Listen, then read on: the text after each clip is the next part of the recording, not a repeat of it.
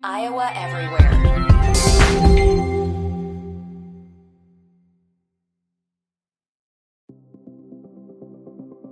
And we welcome you to the inaugural episode of the Rose and Bloom podcast on the Iowa Everywhere Podcast Network. I am Brent Blum, joined by former Iowa State and 12-year NFL quarterback Sage Rosenfels. And Sage, we're on the internet.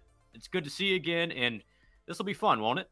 This will be a great time. We're on the internet. This is very real, and it also means that it's very true. Everything we say and everything our guests say is 100% true because it is on the internet. And I want everyone to know that just starting off, all of our stats are going to be correct. All of our opinions, most importantly, are going to be correct. I'm really excited that we're doing this. Excited to have on the random guests that we're going to have on this year. Obviously, starting off with Mayne as our first guest. I've known Kenny for, probably, I probably first met him 20 years ago, back when I was, of course, playing. But I ran into him at Super Bowl events and things like that. He's absolutely hilarious. I do love the Rose and Bloom. That was a Sage Rosenfels concept right there. Yes, that was my idea. I think I'm sometimes good at naming things. I named a girl I know. She had a dog training company. She was leaving her corporate job to train dogs. And I came up with Dog on It at a bowling alley one night. I was on her team, and she's like, I got this new company. I was like, oh, Dog on It. You're on it, And sure enough, that's a month later, she's got cards made, the whole thing, Dog on It. You're in Omaha, Nebraska. But I am looking forward to the Rose and Bloom podcast. And we've got some history together. We've known each other for a while, of course. We're both Cyclone fans, but you haven't missed very many games, probably men's basketball or football, and a lot of women's basketball and whatever other sports. You have really seen it all. I might catch a half of an Iowa State game sometimes, or even none, and try to go back and watch highlights and things. But you're definitely deep into the Iowa State mix, and that'll be a huge value to this show because I'm going to be wanting to know what's going on with my Cyclones. Well, we call you America's guest for a reason. I think that's going to be the fun part about the show. Yes, you know football. I mean, you played 12 years in the NFL, so you can break down stuff that happens. But also, what I appreciate the most about Sage is, when we'll chat, it won't be about football all the time. It's like, where are you now? It's like, where in the world is Carmen Sandiego? On this podcast, it's going to be, where is Sage Rosenfels? And today, you're at your home base, right? I'm at my home base, Omaha, Nebraska, sort of quasi through a little studio thing here to go with some helmets behind me. So this week here, a couple weeks I'm going to be in Philadelphia. This next weekend, I'm going to be actually in Mayne, I believe, when I talk to you next Tuesday. I do travel a lot. And the further I get away from playing football, I think the less football and just sports in general probably have as far as influence on my life. People ask me how are the Vikings going to be this year? I'm like, I have not watched one Viking. I don't know who they drafted. I don't know who they signed. I know Kirk Cousins is their quarterback. I know they're going to be 8-9 or 9-8. And that's about all I know, right? I've now taken such steps back from the game that I'm not deep into to analyzing everything. I've done that for a long time. For years, called some games, but tons of podcasts. I used to do daily Minnesota Vikings podcasts for a couple of years, wrote articles for The Athletic. My first ever article I wrote ended up in Sports Illustrated. So I've done all these various jobs, and now it's down to the Rose and Bloom. But what I'm excited about is it sort of fits me and my personality well, is that I do want to talk about sports. We know that's where a lot of our fans are going to be coming from, but I don't want to talk about sports. I definitely don't want to analyze, why the Vikings are scheduled for 8-9 again. I don't want to, but occasionally we can. That is like sort of the foundation of my media expertise, but I do get further away from it. I like having conversations about people's lives, learning about people, learning about what they know. More than that as well. So getting to know them, and then also getting to know and learn about what they know and how they feel, and maybe also put them in a different spot. That's not necessarily an analyst. If we have another quarterback on here, or a former athlete, maybe we don't just talk about that sport they played in, because I promise you they are more than that. And I hope this show really highlights that and the people that we have on. Well, we're going to get into Sage's experiences across the world as the podcast goes on this year. Sage from Makokata obviously went to Iowa State. I can't help myself from doing the hot takes. So you may not talk about football, but I've always got hot takes to share, Sage. So just FYI. Well, you have hot takes, and you have not only your eyes that have probably seen the game, but you have really dug deep into probably the analytics. There's stats For and reference. then there's analytics. Yes. You know what I mean? And you go all the way probably through both and come to your conclusions. So I like to think that your opinions hold a lot of water. So before we get to our first guest, which is Kenny Mayne, opening week this week in college football, Iowa State hosting Southeastern Missouri State. Do you know where that is? I don't. Have you been to Cape? I don't know where that is, but I know it's a bus ride for that team. Have you been to Cape Girardeau, Missouri before? I have not. Okay, well, put that on the Sage Rosenfels list. Meanwhile, Iowa hosts South Dakota State. So let's take you back, Sage. 23 years. You're a junior at Iowa State. You're in a quarterback battle with Derek Walker. Yes. And you get the opening nod for Iowa State against Indiana State. I'm a 14-year-old in the stands, in the upper deck. Second play of the game. Everyone's like, who the hell Sage Rosenfels? Who is this guy? And you run a naked boot, 52 yards for a touchdown. You guys ended up winning 33-7. But what's that first game jitters like, and what do you remember as a player? Man, bringing back some memories. Well, who is this Sage Rosenfels? I'd been there for 3 years. I know, but nobody knew who you were. Yeah. No, it's fine. It's fine. I hadn't played much. I was the holder. I did letter, 2 years of holder. Okay, good. Anything you can do to help, right? I also get a letter is a good thing to do. Did you get a letter jacket? Did they give you a letter jacket? It was jacket? stolen at a party out of my closet. So, I see that some of my old teammates wear their letter jackets occasionally for like a Iowa State win or something to put on Instagram, and I don't have mine. But, I rode the bench for 3 years and worked my way up. And, Dan McCarney and staff were so confident that I was the future of the program for my last 2 years that they brought in 2 junior college transfers to compete with me in the spring. One didn't make it past the spring. And then Derek Walker, who ended up playing linebacker. Right. Our senior year, who I just ran to recently. He was from Butte Community College. Yeah, I think it was Blinn or Butte or Blinn. Yeah, one of the two. May is Blinn. I think it was Blinn. Strong and fast and threw a beautiful ball. And of course, but he was coming in from junior college, and I knew the system and whatever, and ended up winning that battle. But first game, it really was like, we're going to split the reps first game. And I ended up playing most of the game. He sort of played at the end. If I recall, when we had that lead, they may have put him in there for a drive that may have went 3 and out somewhere early. But yeah, second play of the game, we're in shotgun, and we run the zone read, which if you follow college football or NFL football, everyone has heard that phrase. They ran the zone read. And of course, it was this, you put the ball sort of in the belly. Back when I was in high school, I was underneath center, and I put the ball in the belly of the fullback, and we run fullback dive for 2 yards in a cloud of dust. And that was like the style of football we played, So I'd done this sort of ride thing where sometimes I could pull it and run the option, off a safety or something. And so I'd done that before. I'd learned that skill before, fortunately for me. And so we're going into this game. But week one, the previous week, we're watching on Sunday morning. We're watching the USC, or maybe we're watching on Saturday, the USC versus Purdue game, I believe, at USC.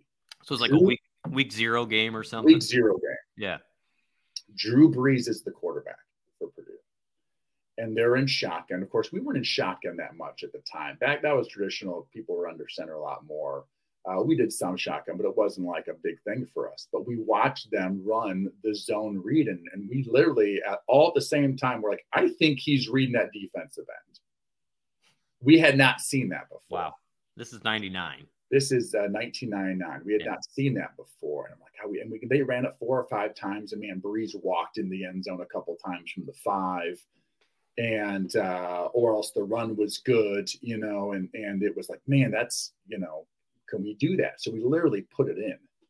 the week before the game. We've got all spring ball, we've got all training camp, we've run all these plays 1,000 times, and the week before the game, the second play of the game, we're going to run this play because we felt so good about it. And we ran it, and like 9 guys tackled the running back, and there I was, white lightning running around the right side. 52 yards, I guess it was. Yep. And obviously that was a huge start for my career, battling for a job on the second play of game. You go for a 50-yard touchdown. Yep. You know what I mean? So I don't think my stats are anything special from a throwing perspective. You accounted for 2. I think you also threw a touchdown pass in that game. Yeah. As well. But you won 33-7. It's not a competitive game. The Sycamores had nothing for Dave McCarney Cyclones. They didn't. And then senior year, of course, very different. I am the starter. Derek's moved to linebacker. I'm the captain of the team. I'm much more feeling that responsibility, and also knowing like I am sort of the face of the team a little bit. I'm on the team calendar they hand out, all those things, right? I had a pretty good junior year. And so it's a different type of pressure going to my senior year. And we played Ohio University, and I did not play well at all. We won because we're just the better team. Yep. But I played okay. It was hot. It was hot. Like 98 degrees. And I just remember like I had some wristbands on that had plays on them, and they would fall down when I would throw, and it was just so hot and sweaty, and it was probably breezy. You would get these early season games at Jack Trice Stadium that had these southern winds coming up from, probably, Texas and Arkansas, and working their way up through the Midwest. And it would be really windy, but like really hot. But you'd also, in like October 5th, my senior year, playing Nebraska home, it snowed. Winds coming straight from the north in the other direction. Yep. You're trying to throw spirals through, a 35-mile-an-hour wind. So it was quite the place to play. My junior and senior year, I guess I played well enough in both games, but nothing particular. But definitely, it's a huge way to start the season. Getting that first win and also playing well. Young guys, Hunter Decker, the Iowa State guy, he has played, but this is sort of his team. He's the guy, and I'm really looking forward to seeing him play. I love watching Brock Purdy play all those years. Well, by the way, playing great for the 49ers, it sounded like the preseason. I wonder what they're going to do with him. Well, I wonder if they're going to make him relevant, if you get the joke. Yeah. So many teams do this practice squad thing, 2 active roster, 1 practice squad. Now they're signing Jimmy Garoppolo. Does not help. I do think they would want to keep Purdy over Sudfeld, who is the other backup, who's a little more of a veteran. He's been around a while. So he's played really in the preseason. But anyway, I'm looking forward to Hunter Decker, watching him play. Awesome high school multi-sport athlete. And that's right. Over the course of our podcast, we're going to have multi-sport athlete conversations because I do think it's important for athletes. And my daughter's in dance, which makes her a one-sport athlete per se. So that's all it is. It sort of takes over. And I think for me personally, it was why I had an NFL career and a successful college career, is because of my base foundation of multi-sports. And I think it's why Hunter Decker is as talented as he is, and I'm looking forward because you find ways. It's all about winning, and you find ways to win differently in different sports. Mm-hmm. Some of them have clocks like basketball, football. Some of them are like tennis. You have to sort of finish them off, or golf. You have to finish the 18. And I grew up my grandfather was a wrestler, so I grew up around wrestling too. I mean, really all of them. And I think that's going to bode really well for this Iowa State quarterback. Well, let's get right to Kenny Mayne. We're literally taking him off the golf course because he's Sage's buddy, and he's gonna join us momentarily. And now welcome on your good friend, everybody's friend that grew up watching ESPN. That is Kenny Mayne. How are you, Kenny? I'm well. I'm glad Sage texted me when he did, although I was already on the move to be here for this. So my chaotic morning, I have a little friend group. We play golf, and one guy kind of runs, hey, guys, can you play Friday? I'll go.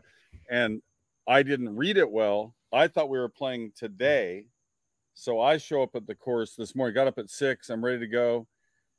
There's no tee time. The other guys aren't there. And then the guy says, dude, your thing is Friday. Today's Tuesday. So there's an old group going out. There's a young high school group. You get in the middle. You play by yourself, which I started doing. And then Then oh shoot, I got to get back. I can only play 9 because I got this 9:30 thing Eastern time, and the guys are so slow. They won't let me through. I'm not playing horrible, and typically it's a courtesy. If you got a single or a twosome and you're a 4, especially if you're slow, you wave them through. It's You just gotta let them play. Yeah. But it's a gentleman's game. But as the guy who should be waved through, I take the position I shouldn't have to ask. I'm waiting for this courtesy to happen, which it never did. But I still had fun. I just enjoyed outdoors, just kind of laid low, laughing at myself for making this mistake. And then additionally, now the timing is bad for this. I got to hurry, and these guys are going slow. So I quit after 8. I didn't play the 9th hole.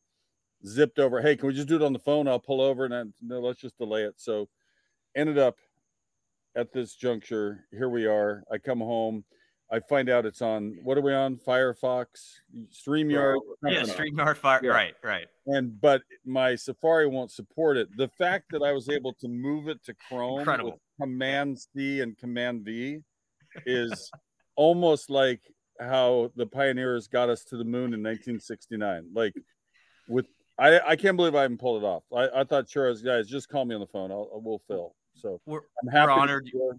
And it was a journey getting here, but life's a journey.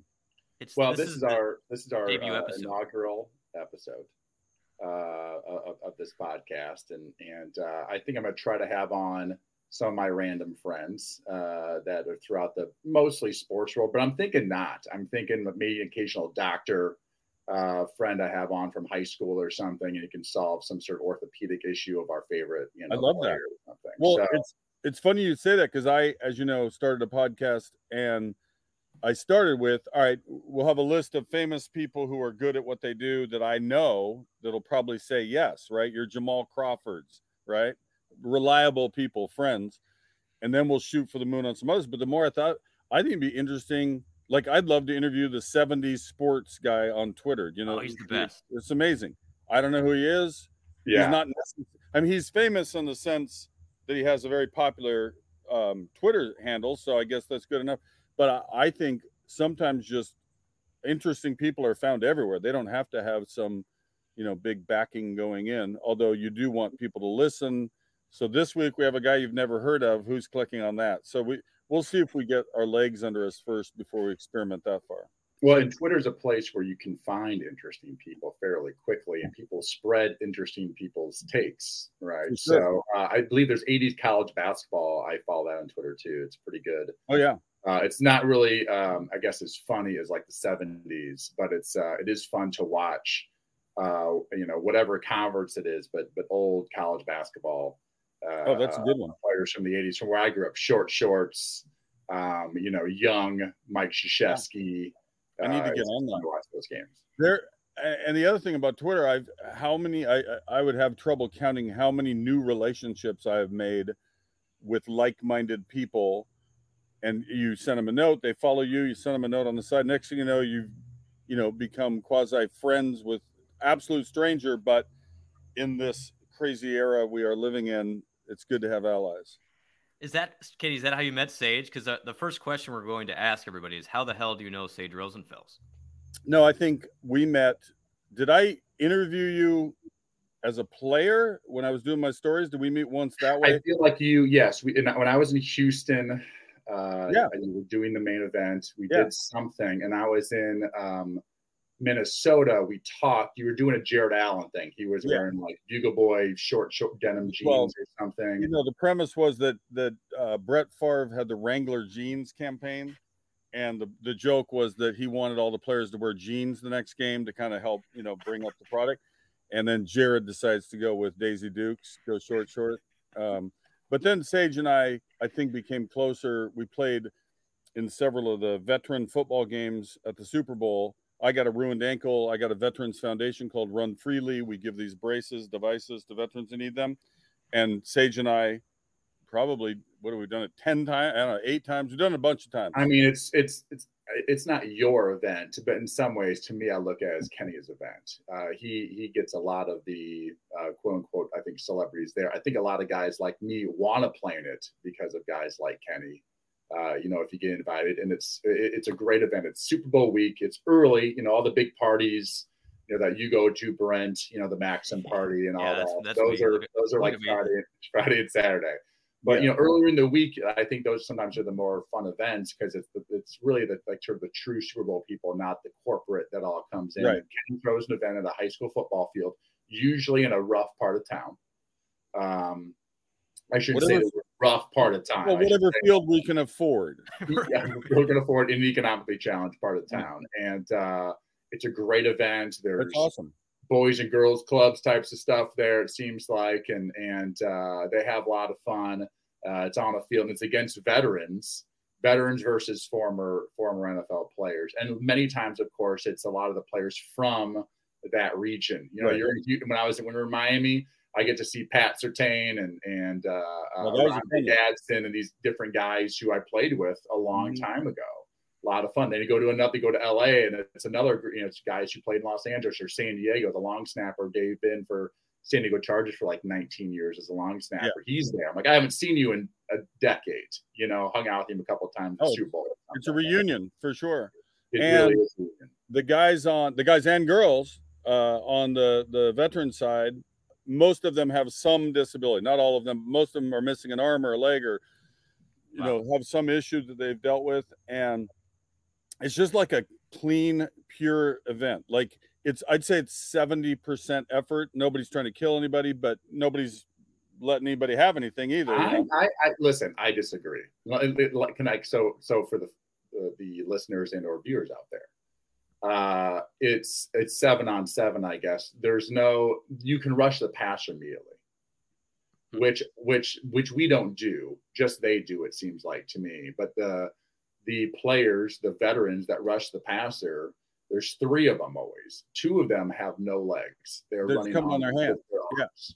Yep. It's absolutely incredible. So as soon as you get the ball, and they can move, and you're running around. I can't remember the female's name that comes. She's like Jen Welter, the first female coach in the NFL under Bruce Arians. In the NFL, she rushed the passer, and she's like a high motor. If you're like, hey, she's a high motor effort player, that's what she is. You're just scrambling around trying to find somebody, and but it's so much fun. We were winning one time, and the sort of the general idea is that we're supposed to lose. And we're winning. It's fourth quarter, and Jeff Garcia is the other quarterback. I'm like, Jeff, hey, we have to throw an interception, like on this drive to sort of allow them to get the lead. And Jeff goes, I'm not throwing an interception. You just gotta win. Play to win the game. Look bad in front of the Boys and Girls Club over here. Right. There's a million stories. Every game has been different. There are the games that he's describing where it's still everybody's trying, but toward the end, as a nod, as a tribute, yes, somebody get one pick, so we get one more ball. There was one, you weren't there. It was war. It was like a legitimate, hard fought. Guys are cranking, knocking people out of bounds. It got serious. My thrill of thrills, I threw a touchdown to Snoop Dogg. Okay, that's in my resume. Another one involving Jen Welter is one of my favorite plays in any level I ever played. Not that I was that great, but I played in college a little bit. Jen Welter and I just gave each other a glance, and she knew what I wanted, and I knew that she knew and we ran like speed. We were overloaded on one side. We ran speed option, flicked it out to her. She scores. Ricky Williams was in a game with us once. He played on our side. Sometimes the ex-NFL guys say, screw it, I want to be on the veterans. Right. So Snoop and Ricky, that's your that's dream team. And how about the time Roger Staubach in Dallas was going to come out and play, and he, of course, like you start. I was usually the only quarterback. As time has gone on, sometimes we have like 8 quarterbacks. We each get like one series. But Roger goes out there and pick 6 to open the game. He's pissed. He's still competitive. And I was like, stay out there, man. You do the next, you handle it. Got the next year, right? Well, he stayed out the whole half. He wouldn't get off the field. And I flew all the way to wherever the hell, Dallas from somewhere. And I'm like, hey, it's cool. He's Roger Staubach. He should play as long as he wants to. So I ended up playing the second half. But it was just a funny encounter. And it's cool too to see, his arm's not what it was, but he still cares, right? Doesn't want to lose. Well, Sage still has a huge arm. Warren Moon told me once when we were doing the story on Warren was the all-time fumbles leader at the time. Dave Craig was the second at the time when we shot this story. And the joke was that Warren was born with butter patties on his hands, and he had to go to James Andrews to have them removed. Then he was going to return to the NFL.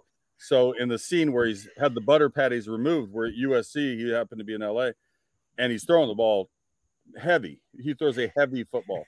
And I was like, dude, you still got wing. He said, arm's the last thing to go. And it was just so funny how he said it. And it's so true because I'm the same way. Ankle sucks, knees are questionable, my back's always sore, but a little warm up, you can still throw if you could ever throw. We've got 2 Division I quarterbacks here along with me, so I'm feeling a little inadequate. Kenny, you played at UNLV, right? I didn't play very much. Okay. I lament that daily. We had a great coach. We had a cool offense. I was a JC transfer.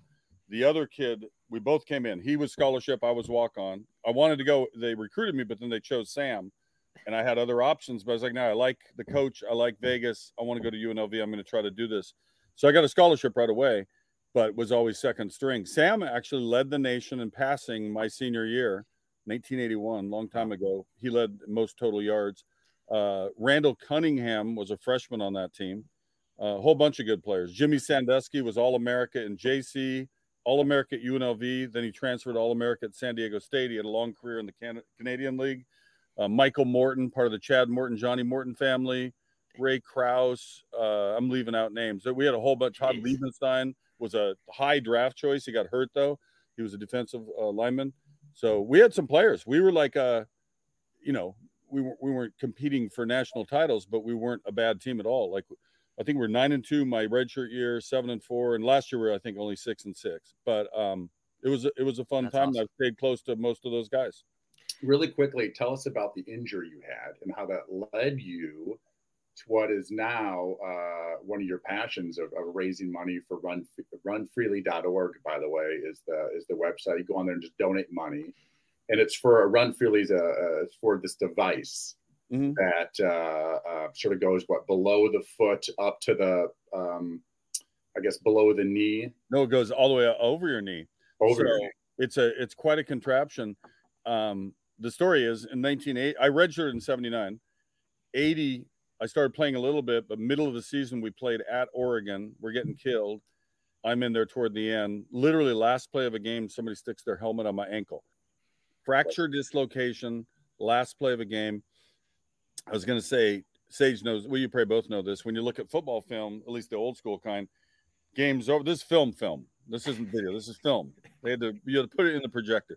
So the last game ends, and there's always the pan from left to right, and then it dips up, and it goes to the scoreboard. That's how every game film should end, right? I'm there withering on the field. Guys are like picking up cheerleaders and shaking hands and talking and, getting pictures with family. I'm still on the field with this leg that feels like it's underground. I came back and played the next year somehow, but I've had, 10 surgeries through the years. Every decade I got older and more arthritic, and it got worse and worse and worse. So there came a time, I think this is about 2012, where it was in really, really bad shape. Like I was probably true depression, didn't even, signify it as that. But I didn't want to get up in the mornings because I knew I had to step on my damn leg and it was going to hurt. So I went in 1 week in Seattle. I went to the fusion guy, I went to the replacement guy, and I went to the amputation guy. And the amputation people talked me out of doing that. Wow. And God bless them, and said, get better therapy, get a brace. You're too young. Let's milk some more years out of this messed up ankle. Just by chance, I run into my daughter's PE teacher from grade school while I was lifting. He saw me kind of limping around, as I was in there lifting. And he said, go see this guy in Kirkland. His name's Nino Pribic. He's a chiropractor. He'll just go once, just see what happens. He basically saved my ankle. He brought it back to life. Then I found a brace that worked pretty well for a while, but it was, as I've told people, like I now have the Ferrari. That old one was the station wagon. It did its job. It got down the road. It took away the pain, and you could do things. But the new one I got is called an Exosim out of Gig Harbor, Washington. As soon as I got it, I got on the treadmill day one and ran like 15 miles an hour, no pain. Wow. And I started crying for like 2 hours. I couldn't stop. Couldn't believe this blessing, and I called Gretchen. She's back east. And both of us said, let's do something good with this. So we endeavored to start a foundation. Took a little, there's logistics and there's paperwork and got to prove you're not a felon or something. And we've been going since, I think it was 2018, August. We had a big kickoff event. And now 4 years later, we're like Sage said, if you had $10, that helps. Every $10 helps. Every 100, every 8,000 really helps. So everything helps. And we need to put on a couple more events to kind of get the message out bigger and maybe raise more money in one fell swoop. We've mostly been doing nickel and dime, but I think we're up to like 30, 35 veterans that we've gotten back into a better life. They can do stuff they couldn't do the day before. How much does a device cost? Because I know we're a small podcast, we're growing, but Iowa folks are usually pretty generous. Oh yeah, they're 9,000 retail. He gives them to me for 8 because I buy so many. I get a little volume discount. And I checked the account the other day. We have half enough money to buy another one. Like we literally just go one at a time. Last time I kicked in the last $2,000 because we were short. So, and I should give to my own charity anyway. But, Jamal Crawford's our number one benefactor. He, on my last Sports Center show, he gave $1,000 for every year at ESPN.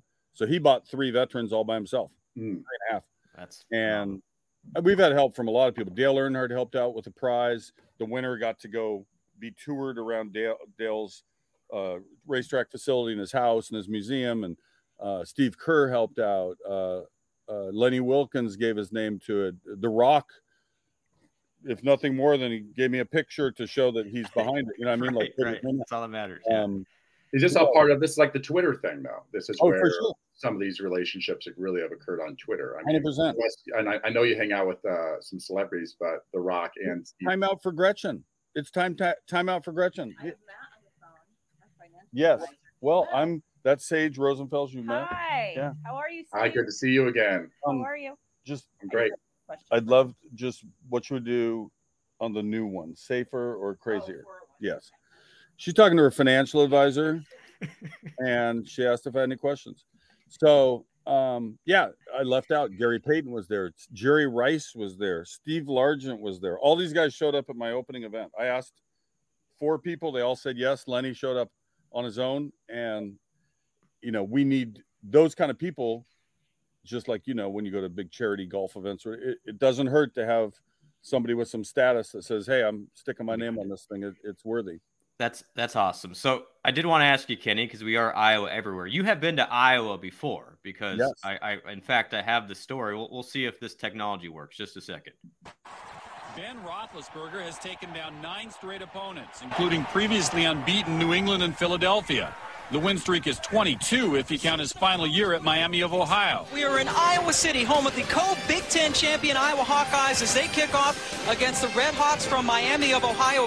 The date, August 30th, 2003. He came in pretty cocky. We were sitting in our locker room watching him on ESPN2. No one can stop us but us. No one can stop us but us. The state of Iowa had just gotten cable TV. Those were exciting times. We're the most dangerous offense in the country when we want to be. Now let's do it, okay? Let's do it. That really made me mad. You mean the stuff Ben was saying? No, the fact that they preempted Bassmasters with a football game. I really love fishing. Roethlisberger would eat his words. He was picked off 4 times in a 29-24 loss. On one of my picks, it was like fielding a punt. It's picked off! I almost called for a fair catch. My brother Nathan's the last quarterback to beat Ben Roethlisberger. It's a great pickup line of sororities. 2 words, Iowa Hawkeye pride. This is the field of dreams, about 90 miles from the site of Big Ben's last loss. Really has nothing to do with football, and even less to do with the Roethlisberger story. But it's a great setting. And let's face it, when's the next time I'm going to get back to Iowa? He's kind of doing okay with Pittsburgh. Kenneth, that's the NFL. There's 117 Division 1A teams. It's a whole nother level. You might have noticed, in his first professional win, the team he faced had no Iowa guys. In fact, in his 9 NFL games, he's faced a total of 4 Iowa guys, and one of them was subsequently released. 3 words, Hawkeye pride. Iowa takes its 9-2 record into the Capital One Bowl. The players take great pride in having beaten Ben Roethlisberger. In the same way, Miami Dolphins players take pride in being the only unbeaten, untied team in the history of the NFL. Make no mistake, the Dolphins have never beaten Ben Roethlisberger. And get this, his school was called Miami. And our uniforms are patterned after the Pittsburgh Steelers. Circle of life, man. That was fun. I mean, so walk us through how you went through the main event stuff, because that was awesome and obviously required a lot of pre-production as well. I feel like that one had my old friend Tom McCollum's fingerprints on it. Like I had really good producers. We generally just collaborate. Like I'm pretty sure he came up with the whole genesis of that one there. Because he would look and find out like, hey, there's this real thing that everything we said was true except for all the ridiculous lines. And then you do a takeoff, right? You take a real thing and you go off the deep end, just like the one about the Brett Favre Wrangler jeans. Yep. One of my favorite ones we ever did was we did a fake Seattle Seahawk, and Coach Holmgren was great about it. He's a very serious coach, but he also had a great sense of humor. He let me bring a 5'7" Korean guy on the field smoking cigarettes, wearing jeans, pretending that they had just signed him for $1 billion because they want to win now. And the premise was that he plays all 22 positions. Turned out he couldn't play any. And so every year we would do a new story about that same guy. First, he was so talented, he was going to take out Eddie Vedder and take over that band.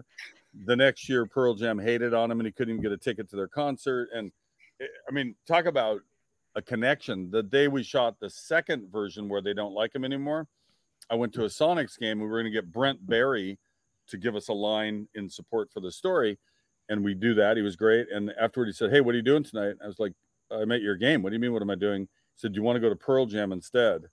And he's like, go in my locker, grab my keys, go out to my van. The tickets are in the console.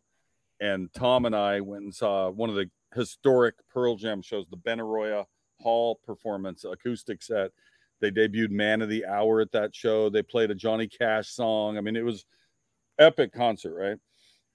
So just because we did this dumb story about this fake Seattle Seahawk, I then met Brent Barry, who then told me to go to his van. You know, just weird stuff would happen. So more often than not, one of us would come up with kind of like the start. What if we did this? We'd trade notes back and forth, you know, on Monday or Tuesday, fly on Wednesday, shoot on Thursday, edit on Friday or Saturday. And there we go. We just did another one every week. So, I mean, for what, 17, how many years were you doing Sports Center? Well, I was on and off. There was a period where I didn't do any Sports Center for like 7 years, maybe. And I did all field stuff. I did those stories I just described. I did a thing called Wider World of Sports. Yep. We traveled around the world rather. And, you know, we did the Palio, the horse race in Italy. We did Irish road bowling, did all sorts of crazy stuff. I did Main Street, which was the comedy show, you know, that was on ESPN.com. Everybody from that show, Aubrey Plaza, Allison Becker, John Glazer, Ben Schwartz, they all went on to Parks and Rec. And Aubrey's like, you know, big movie star now. Time. They're all very talented and doing well. And we're trying to bring that show back, actually. It's funny, for my podcast, I've now interviewed all 4 of them because they're all funny. We have a relationship.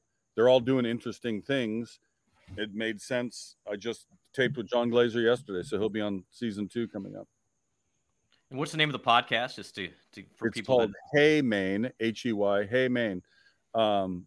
The Kenny Mayne Talks to Famous People podcast is parenthetical, but that's what I wanted to call it to begin with, and everybody hated on it, including my wife. Like, that's so dumb. You're going to get your big joke. Nobody's going to remember the title of your dumb show. So we need a simple, use your name kind of title, which we did. By the way, my dad was born in Iowa. No, so where at? I have some Sioux City. Yeah, Woodbury County. Give us your other Iowa experiences, if any. You did like a charity thing here like 12 years ago, I think. Yes, we did that with Terrible Story. We did it. I'm forgetting the name of the town. It's such a tiny little town. The coach, remember who was? Oh, yeah. Yep. Parkersburg. Appleton, yeah. Parkersburg. Oh, yeah. And I came one more time for a charity event and visited Ak-Sar-Ben. Was it Ak-Sar-Ben? No, I went to a different one. Ak-Sar-Ben's in Nebraska. Good point. It was close. Yeah. I was in the neighborhood. Ak-Sar-Ben for the listeners. One real Midwest reference. No, it was the other track. There's so Ak-Sar-Ben used to be a racetrack in Omaha. Prairie Meadows? Was it Prairie Meadows? Prairie Meadows. Yeah. Prairie Meadows. Sorry, just got my tracks mixed up. Just so everyone knows, Ak-Sar-Ben is Nebraska backwards. I know. For for Common. non. Oh, I didn't even know that. Yeah, Yeah. there you go. It's like Egyptian or something. Okay. No, so I've been to every state except Alaska. So when I was a kid, my dad worked for the airline for United, and we would fly, $3 to Hawaii, like no joke, $6 first class. And so when we took family vacations, it was Hawaii or it was California or, just Alaska didn't make the cut. And then I've regretted it all these years because it's a huge, beautiful state. One day I got to try to find a way up there.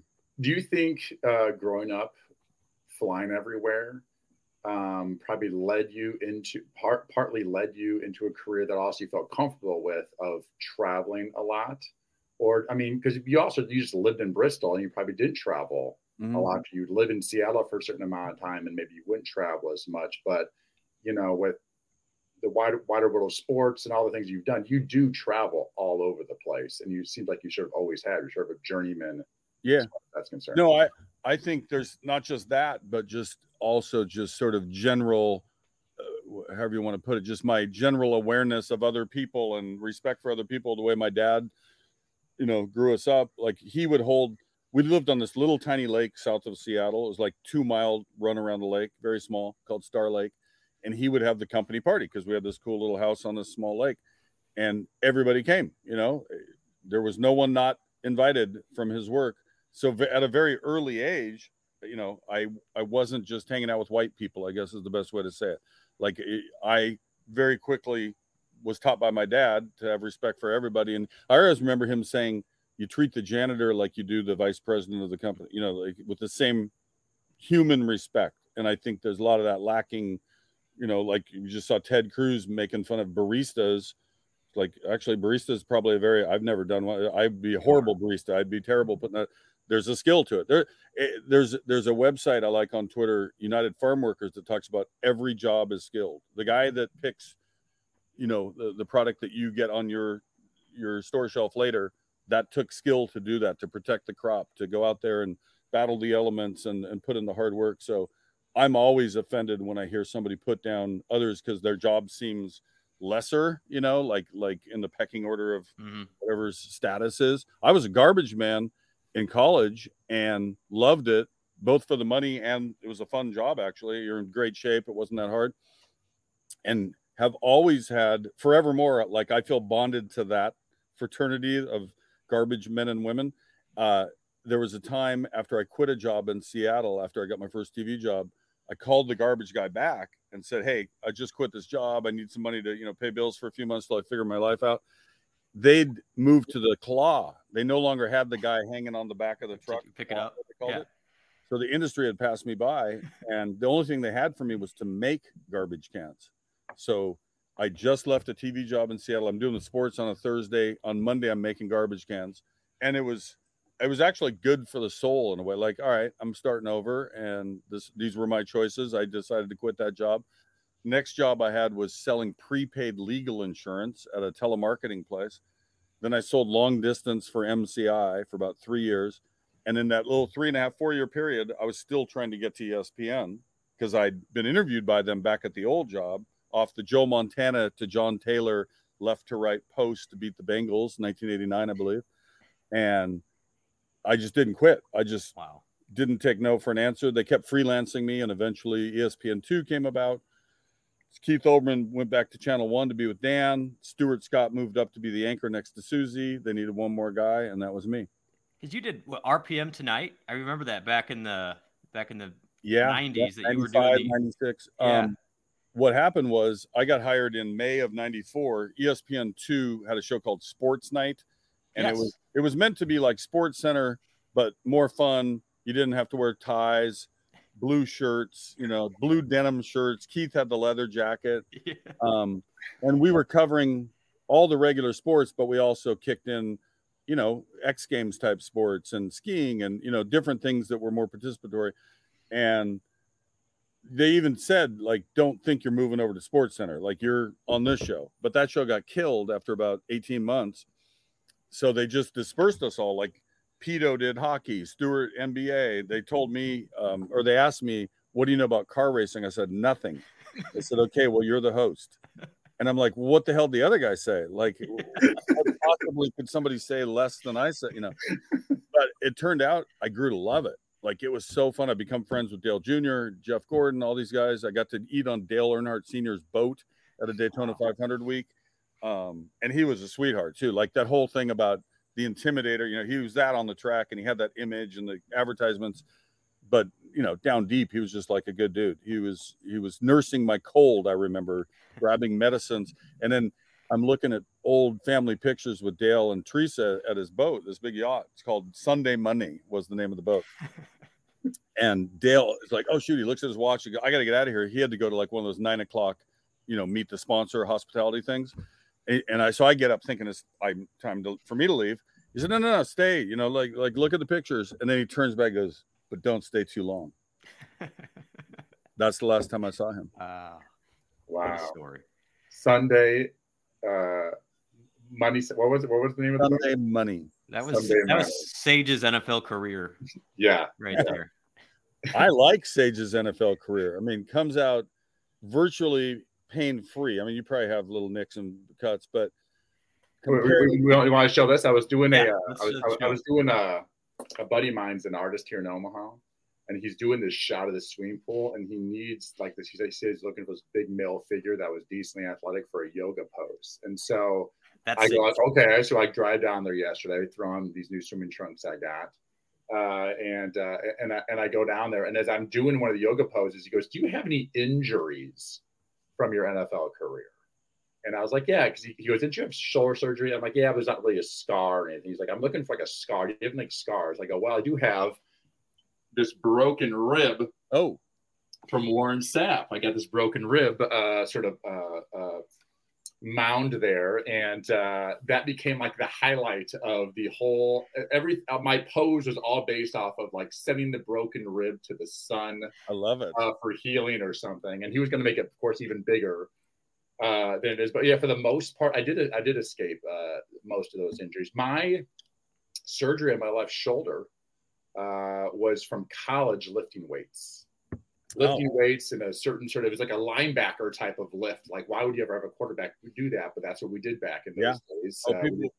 It was everyone sort of the same, you know. It wasn't like, hey, the workouts designed for the linebackers are different than designed for the receivers, even though like now going forward with science and things, everything's more customized. But anyway, I'm doing this thing and my shoulder sort of pops out, pops back in, and it's like, ooh, right. And so it bothers me off and on for like the next 20 years. At least it's your off shoulder.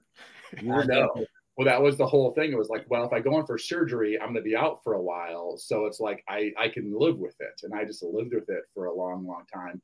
And a lot of times it wasn't an issue. I had to bench, certain weightlifting things bothered me. And, you know, sometimes actually when I would like hand off and then you sort of follow the ball with your hand, it would pinch in the back. Oh, for sure. But for the most part, I came out pretty lucky. It's feeling a lot better now. So the constantly work on, but I did feel I got pretty lucky with that. Journeyman backup quarterback. You know, that's one thing you and I have in common is like we have a journeyman, a little bit of life. I live in Omaha, but I travel around a lot. Those who sort of follow me on Twitter, the social things, I get to travel a lot. Omaha is a great place to travel from. The airport's so easy. It's so easy to get all over the country, East Coast, West Coast, the South. I feel pretty lucky. And obviously, Kenny, you travel a lot. So that's something we have in common is that our love and thirst for traveling. And my parents exposed me to traveling when I was a kid. Probably helped shape our view of how we see things. I think I've seen a lot all over the country. I grew up in the country, small town, 300 people. Dad was from Chicago. So I had this like thirst always to go see all these cities and meet people and talk to people, and probably help shape my view rather than just living in that bubble of old Jackson County where I grew up. And I think, Ken, you probably have that, probably one of the reasons we get along and other than I do just, you know, you got to realize when we hang out occasionally, maybe we'll have a drink or something too, and to like listen to Kenny tell his stories of various things, and the quickness of your wit is just it's so fun to be around, because it's, you know, you in your world, you know, everyone has writers and people and producers and write themselves. It's pre-planned and contrived. but your actual existence, non-pre-planned, is quite hilarious as well. And it's fun to be around. That's been similar to this. I don't see you guys looking at notes. We're just talking, and that's the best way on all these podcasts I've done.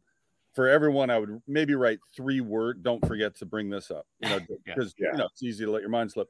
But otherwise, somebody says something that leads to the next subject and the next subject, and there's no dead air, because you get interesting people who can kind of fill the thing on their own. I mean, Bill Walton, there was a point where I had to use the restroom, and Bill, I got to go, and he wasn't listening. Bill, I'm leaving. I'll be back.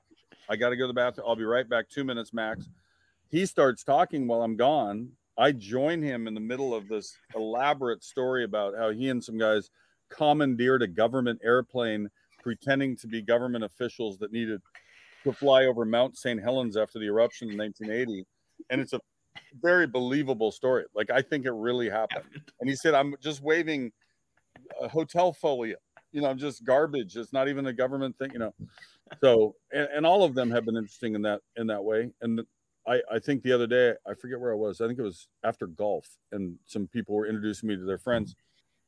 And the guy remarked, you're kind of like the same thing I saw on TV. And I said, well, that's how it should be, right? Like, right. I mean, the difference now, and I'm happy to be in this position, not beholden to facts or saying the proper names of, an obscure hockey player. Now it's just whatever comes up, just spit it out. We just did a really fun shoot with the Manning family and JB Smoove, who's like the lead character. I was ask about that. Yeah. Caesars. So Caesars came to me, as did a few others, right after I left ESPN, and it just made the most sense. The Vegas connection. First, when I went on my recruiting trip to UNLV, first place I went was Caesars. And I used to be an usher at the prize fights at Caesars. I did all but you've always been a Vegas or horse racing. You've always enjoyed the art of the bet. Oh, for sure. And they've let me in this. I've been with them almost a year now. Basically, here, go to this event and do your thing. Like, there's no instruction that you have to do. Now and then they'll say, can you mention such and such, as a promotion or whatever. But mostly it's me screwing around. Like, I did Bobby Flay's restaurant in Vegas. I pretended to work there. I was the fishmonger, making up total lies about the fish, telling people that Bobby caught. Yeah, he actually fished in the Mediterranean. He was just back, And then the one I did most recently that just came out yesterday, actually, I went to New Orleans for the commercial shoot that's just now coming out. Yep. It's the big Caesars football campaign. So they got JB, who you guys know from Larry David Show, and all the Manning family. You got all of them. You got Archie, Cooper, Eli, Peyton. And I was not in the commercial. I was kind of on the fringe shooting stuff about the commercial, right? Like, I did a bit about JB's photo shoot, the still photo shoot, like he was an athlete, interviewing him about his performance, and he's just a funny guy. He can make you laugh. Just his body language makes you laugh. He's just silly and smart, and he kind of puts it all together. So the bit that I did was, and there wasn't too much acting here. It was me being pissed that I'm not in the commercial. So I'm trying to weasel my way in. So in the scene that we put out yesterday, I barge into their commercial shoot and just start, hey guys, if I change my name to Kenny Mayning, would that be beneficial? Like, could I see a space right there? And all the Mannings tell me to leave except Cooper. He's like, no, that's a cool idea. And Peyton's, no, it isn't. And they were great. And we had no script. We had 2 minutes to prepare it. They told me, hey, there's going to be a little break in about 3 minutes. You can go in there, but you got to knock it out fast. Wow. Told the guys, hey, I'm going to come in there and say something stupid. You guys react like get the fuck out. And they did it perfectly in literally one take. And we made essentially like a 30-second spot. Do you think Cooper saying, come on in, and Peyton saying, like, no, get out of here, that has something to do with like Peyton's elitism? Just like since it was natural, unscripted, there's an elitism like Peyton. I'm not sure what Eli is. He couldn't help Cooper, since he didn't make it, he's like just more welcoming and wants you to be more involved. There might be something to that. Well, we did another one. It didn't run for some reason, and I'd love to bring it back. Where I said to Eli and Peyton, I said, hey, you guys, I'm sure you love it when all the radio shows talk about elite quarterbacks, that dumb thing. And they kind of giggle like that's dumb. And I said, Peyton, you were always elite. Eli, you were some of the time. And any perfect reaction, he's like, gives it the shrug. And I said, it's kind of like that with me, like with certain airlines where when I get on the plane, they thank me for my elite status. Is it like that? And Peyton's line was, I don't fly commercial. And it was so funny and so perfect. I think it got scrubbed just so he wouldn't look like he was. Yeah. But he didn't. Everybody knows he tells jokes. That it was a joke. So you throw these out onto Twitter. They don't always probably make like the Caesars commercials, but they make, the flexibility, it seems like, with your new job compared to working for ESPN. Not the flexibility, but it looks like you get to be more transparent in who you are. Yeah. Because they're, on SportsCenter, and that was fun doing it. You could be yourself and you could have fun and you could clown during the highlights or react to something, but you still had a mission. You had to be correct. Like being correct was the number one thing. Clowning around was the number two thing. And if you could do the two at the same time, that was the best thing. So I always said, I never really, what do you call it when you break yourself down? Deconstruct yourself. Mm-hmm. But I kept getting asked the questions, and I don't know, I was just trying not to screw it up. Like I didn't have some plan, it just kind of happened the way it happened. Well, Kenny, certainly appreciate your time. You've given us way more than we expected. So, again, appreciate what you do. And what's the charity again? And we'll also mention the podcast as well. Podcast is Hey Mayne, H-E-Y Mayne. You can get it anywhere you get your podcast. Just Google it. We got Roy Wood Jr. coming on this Thursday. Very funny guy. And then the foundation is called Run Freely, RUNFREELY, runfreely.org. And you can help a veteran get out of pain. I was going to say, just in closing, I heard somebody called for a revote yesterday, and they didn't get my ballot from Seattle. We vote by mail. It's legal and it's very safe. So I ceremonially went to a local grade school and got an I voted sticker, and we won again. Well, since we're talking about voting, I want to give you 60 seconds. I think that's important with your transparency because you can, you can say whatever you want here. I'll give you 60 seconds on the dust up at the Capitol on January 6th. It was worse. I would say this. I would love it. I think people know my leanings from my comments I make on Twitter or the people that I repeat. I'm a huge fan of this young woman named Sarah Kendzior. If you listen to her podcast called Gaslit Nation, she is a PhD in authoritarianism, and she formerly would study other countries, right? Eastern European dictatorships and elsewhere. And she started just looking at the US because of all the signs that showed what was happening in our country. So I would invite those of you who think you're a supporter of the former Apprentice host, just like I shouldn't just listen to MSNBC. That definitely is a little more left-leaning. You shouldn't just listen to Fox. Like find some independent journalists who are doing real work, who aren't beholden to corporate media and trying to spit out the same, stories. And there's truth out there if you're willing to find it. And I just hope everybody will educate themselves. I'm not saying people are dumb. I'm not calling other people that don't have it dumb. It's just that people get in a pattern and they keep listening only to the things that support how they already feel. Spread out, find the information. It's all there. It's all public record. It's not that hard to find. And maybe some folks will come up with some other conclusions than they think they have today. I think the openness to curiosity on all sides. I think that the whole world advances the more curious we all are. For sure. About things we all don't know, and we all don't know about 99.9% of the things out there. And I think that is the key. I think those who feel like they absolutely do know, that is sort of the issue, because it's not simple. And I think there's the big challenge that I see when I look at things. Again, Kenny, it might be because the way you and I, we were raised and just sort of throughout our lives, we have traveled a lot and been around a lot of different situations, but nuance is important. Mm-hmm. I do think nuance is important. My brothers, I have two brothers. We are not the same. We are very different, right? But we like to put all sorts of groups of people, whether it's religions or colors of people or what country they're from, into one giant group, because that's much simpler for our sort of our we all have our simple-mindedness. But the ability to try to be curious, try to dig a little bit deeper, try to scratch things and maybe reveal some other things that you don't know. And I do think curiosity is sort of this huge challenge that if we could become a more curious society, I think that would be, the media world sort of gives us what we want. So in some situations, or I shouldn't say all sorts of media, social media, Twitter, it's sort of, we're signing up for what we want. We go to Netflix, this is what we want. So we sort of tell the media what we want and it gives it to us.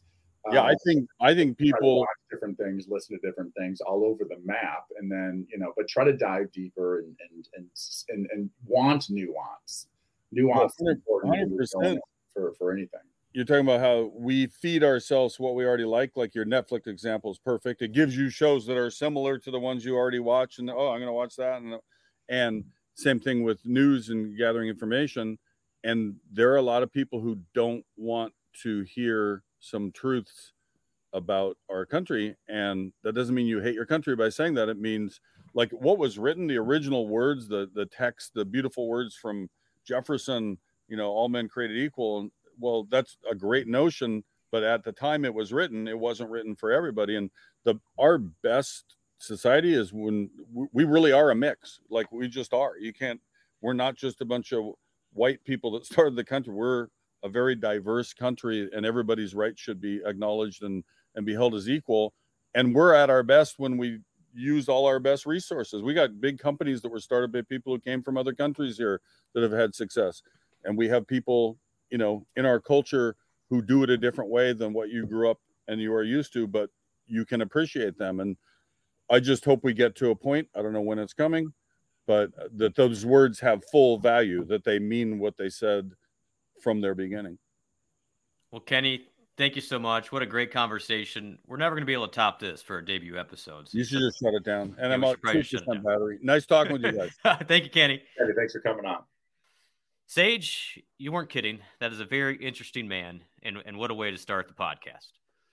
Well, I think if you look at like my life, and it is an unusual life, and this being our first podcast, and when we talked about doing it, I said, if we're gonna do this on Tuesdays, sometimes I'm in Omaha on Tuesdays in my house, like where I am now, and sometimes I'm traveling. Almost half the time I am in some city for some various reasons. Sometimes it's work. Sometimes it's family, sometimes it's friends, sometimes it's an event, whatever it might be. And I feel really lucky that I get to do that. But it makes it hard to have a sort of job. But in the podcast world now, you really can be, you can't be anywhere. So getting to know Kenny, getting to know random people in my past is, I think, going to be a part of this show. It's probably going to be a little bit therapy for me. But hopefully also as the seasons go, maybe we're not talking U.S. Open tennis in November, right? Well, my guess is we're talking the NFL, college football, and maybe your NBA starting up. I know you're one of 12 NBA fans in the state of Iowa. 25 now, actually. But I'm looking forward to this, to whatever happens. I'm supposed to be in Philadelphia in a couple of weeks. George Yang and I might together for a podcast in 2 weeks. So I'm really looking forward to seeing where this thing goes. And Kenny is a great first guest. He has really had quite the life. And you and I grew up at SportsCenter. We grew up at ESPN. I didn't even have cable at my house. It's funny, that Chad Greenwood joke. I grew up in the country. We didn't have cable. We had an antenna on the roof, or even just rabbit ears on the TV for a while, and had 4 channels, ABC, CBS, NBC, out of the Quad Cities, KWQC, and then PBS. That was it. So I'd go to my friend's house that lived in town in Maquoketa, and I'd say, and they'd have SportsCenter on. I'm like, I'd watch it over and over. Saturday mornings was like 8 a.m. until like 11. I just watched SportsCenter like 3 times. I'd only seen the, 6:20 to 6:25. The 5 minutes you got on your local television. Never had seen anything like this before. So it was really cool to me to, grow up, of course, watching like the Dan Patricks and Rich Eisens and Stu Scotts, and of course, Kenny Mayne is sort of part of my childhood. And then to be older, sometimes they say, don't be careful, like meeting your childhood heroes type of thing. I'm thrilled I met Kenny Mayne. And somehow over the years we've become friends. I think that he's a great person. I think that he is such a good, meaning person. He wants to do good, have impact, do influence, and he's so funny that I love hanging out with him. And we do probably have that journeyman sort of life that has probably created some of our, similar views in some points, or at least helps us have conversations. I think that's going to be great about this podcast. And again, Sage and I don't agree on a lot of things. We come from different places, and much like you looked up to Kenny, I actually grew up watching you play football, which is interesting and dynamic, but we've become friends. And so I think the great thing is to be curious, like Kenny said, and we may not agree, but if you listen to the other side, I think it could be helpful. And we're not going to be like some of the other podcasts on the Iowa Everywhere Network. Ours will be more of a conversation with cool people, and we'll leave it to the Williams and Hassel and Miller and Bruns and Bohannon and Stans. And, man, we got a lot of good people on Iowa Everywhere. But we're going to have some fun with this, Sage. So appreciate your time and look forward to next week. Yeah, I'm looking forward to next week. I think we're gonna get into some Iowa State stuff Absolutely. here and there, depending on. I'm sure we'll talk about the game, how they did, each show. So, we know that's sort of the foundation. It's how we met. We met in a press box calling the Iowa State at Texas game about 8 years ago, and it's one of my favorite things to do. One thing that you're not doing this year, calling college football, and for the first time in a little while, and something that I'm not going to do this year either. But it's always one of my favorite things to do. I usually get to call 1 or 2 a year. Well, Sage, we'll talk to you next week. Sounds good.